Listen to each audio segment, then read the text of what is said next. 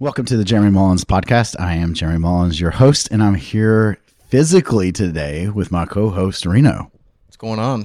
It's weird being in person. I know, it's the first one that we're actually in the same spot. Yeah. And I think, we touched on a little bit in the intro, podcast, but, both of us serve in the Army National Guard in Kentucky, and, we still have certain roles that we do. And I like to say we're both SMEs. Yeah, just you fitness, me video photo. Yeah. But you're doing some cool stuff and right now traveling, you're really the United States and doing recon on certain, I will say, arenas. Yeah, my role is going too far in depth. I get to take 360 photos of infrastructure, whether deemed critical or just anything, for the U.S. government, active duty. And it's just a unique role that I kind of slipped into, all thanks to H2F. Yeah.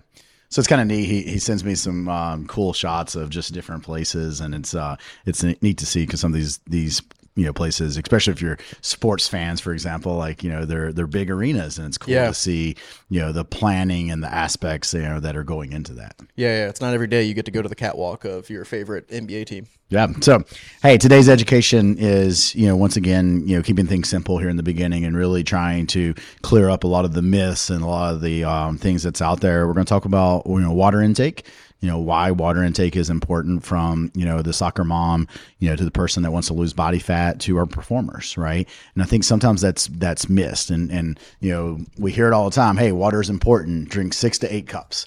Right. And that, a lot of those recommendations that we hear out there over the years, they're good recommendations. They've come from a point of some governing body wanting us to be healthy, right? Mm-hmm. But 6 to 8 cups is just it's a generic recommendation. Right.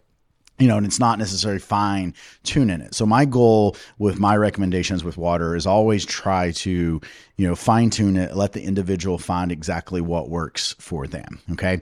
Now, with that being said, though, I always like to kind of, okay, what is my intent? What is my goal? Right now, I'm going to speak to those people that are new to their wellness journey. When they start increasing their water intake, they're going to go to the restroom a lot more. Mm-hmm. Right? You've been there, right? Yeah. Listen, for the listener, when you increase your water intake, you will start going to the restroom a lot more. You're going to go void a lot more times than what you're used to. The biggest thing I would say for that is it will return to normal. Okay. It is just when you change your water intake, your body's going to change. It's like, oh, good, what's going on here? I need to get rid of this. So you are going to use the restroom a lot more frequently in the beginning. Your body will adjust and you'll go back to a normal routine. So please don't think that you're going to be going to the bathroom as many times as what maybe you have if you're just starting to increase your water intake. Yeah. I was doing, I did that water fast in the first 48 hours. I mean, it was like every 30 minutes. Yeah. I was going to the bathroom and you'd be standing there. You're just like, is it ever going to stop? I got to go, right? Yeah.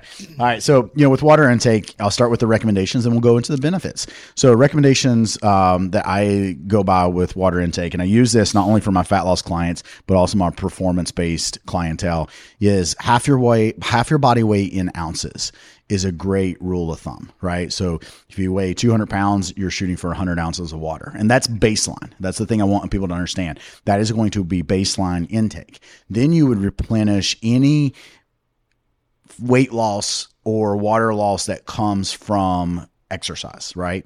And I get it. A lot of people may be not weighing their self before exercise and post exercise, this being more relative to, sports performance. But even the lay person who cares about their performance can start doing that. You can weigh yourself before training, weigh yourself after training. If you've lost 2 pounds, then you would want to consume 32 ounces of water to replenish that weight that you lost during exercise, because it's all water weight, mm-hmm. right? So that's how, the recommendation will go, looking at half your body weight in ounces, followed by 16 ounces for every pound lost during training. Okay. Now, if you don't want to weigh yourself, okay, gotcha. Drink an extra 16 to 20 ounces of water for every, hour of exercise, just as a rule of thumb. Hey, I'm going to go to the gym, I'm going to train for an hour. Okay, let me add, 16 to 20 ounces onto my daily routine. If I'm not exercising for the day, right, I'm just doing my daily walk, I'm getting after it, from the standpoint of work or family or whatever the case may be, cool. Half your body weight in ounces, great baseline to work on.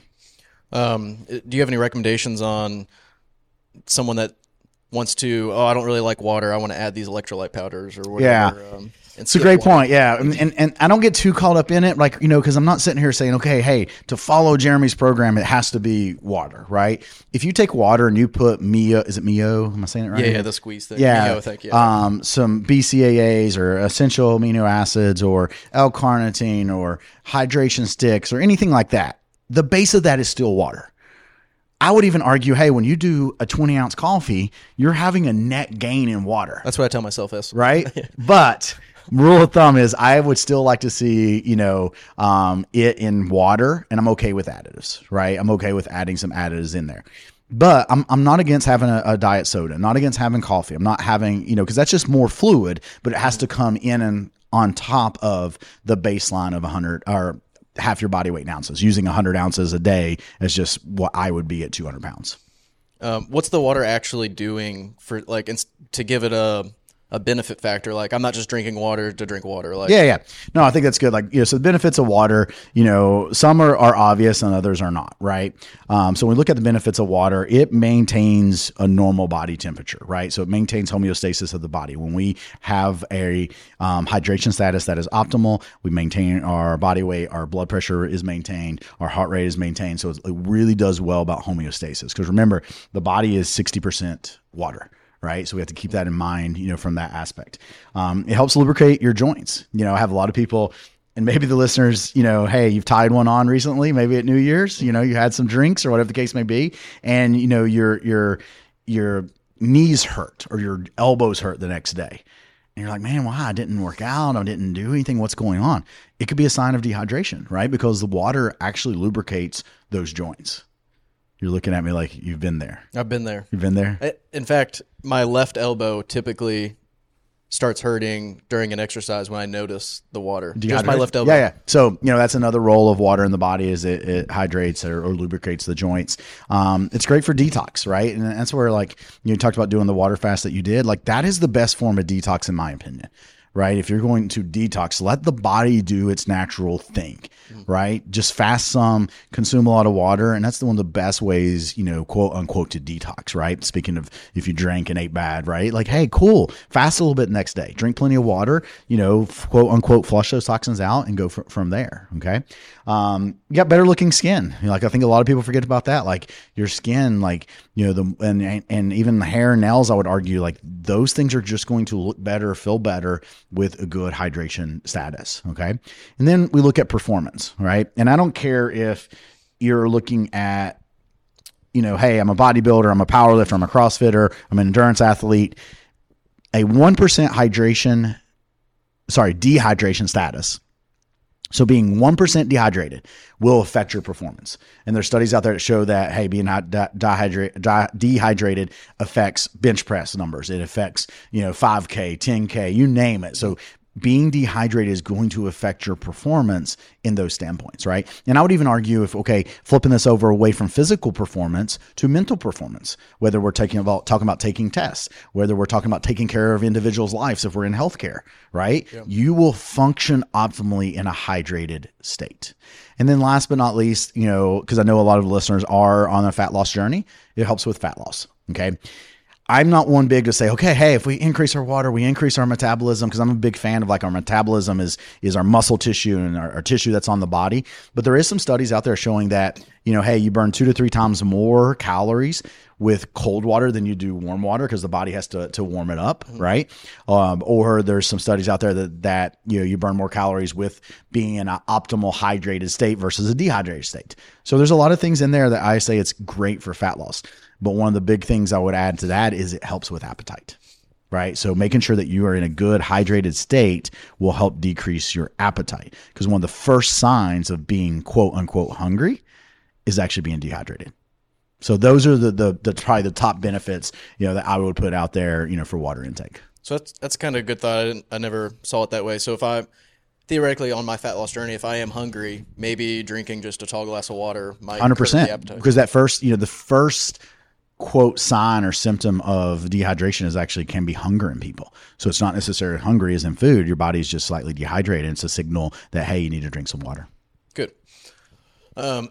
So performance wise, is there any recommendations on how much water kind of consuming day before, night before, morning of, before maybe a 5K, 10K, or marathon? Yeah, it stays the same. I mean, we're going to get into, and it's in, I would call a second layer, from the education today. We would look at someone's sweat rate and replenish not only fluids, but hydration status based on their training, right? But that's more of like an endurance talk and a second level for this. Yep.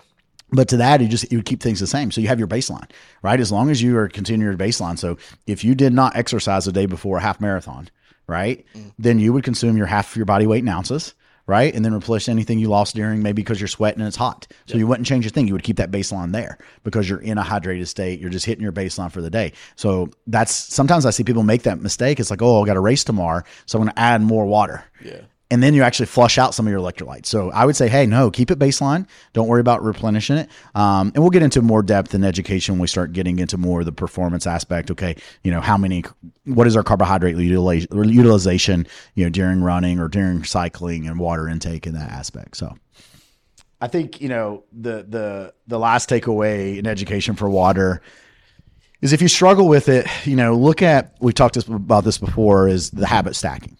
So if you really struggle with your water intake, look at things you're already doing and how you can add water there, right? So, 20 ounces of water, right before you brush your teeth. Cool. Brush your teeth every day. That's a habit. Let's stack another habit to that, right? Hey, 20 ounces of water at each meal. You're already eating 3 times a day. So if we drink 20 ounces of water every time we eat, right? Now we're up to 80 ounces of water right there, just by drinking water when we brush our teeth and drinking water with each meal. Yeah. So if people are struggling, that's some ways. A lot of people carry water bottles with them. I got it. I've never been the big, gallon jug. I can't carry it. If you're a gallon jug, you need to tag us. If you are the gallon jug person, or you got your little water bottle that you carry around, let us know. Tag us on social media. Show us a photo of your water bottle. I've never been that, but that's another way to make sure you're getting in there. I've seen the people like draw the lines on it. Hey, you're halfway there, or whatever that is. Whatever you need to do, right, to get in half your body weight in ounces of water, okay, every single day as a baseline, and then replenish 16 ounces for any, quote, pound loss during physical activity. Good. It's kind of all the things that come to the top of my mind on like consuming water. Pretty straight. Keep it simple. Get the water in. I appreciate you guys and gals, for listening today. If you do have any topics you would like to hear us educate on, or go over on the podcast, just shoot us a email or message. And I hope you guys have a wonderful day. Thank you for listening. See you.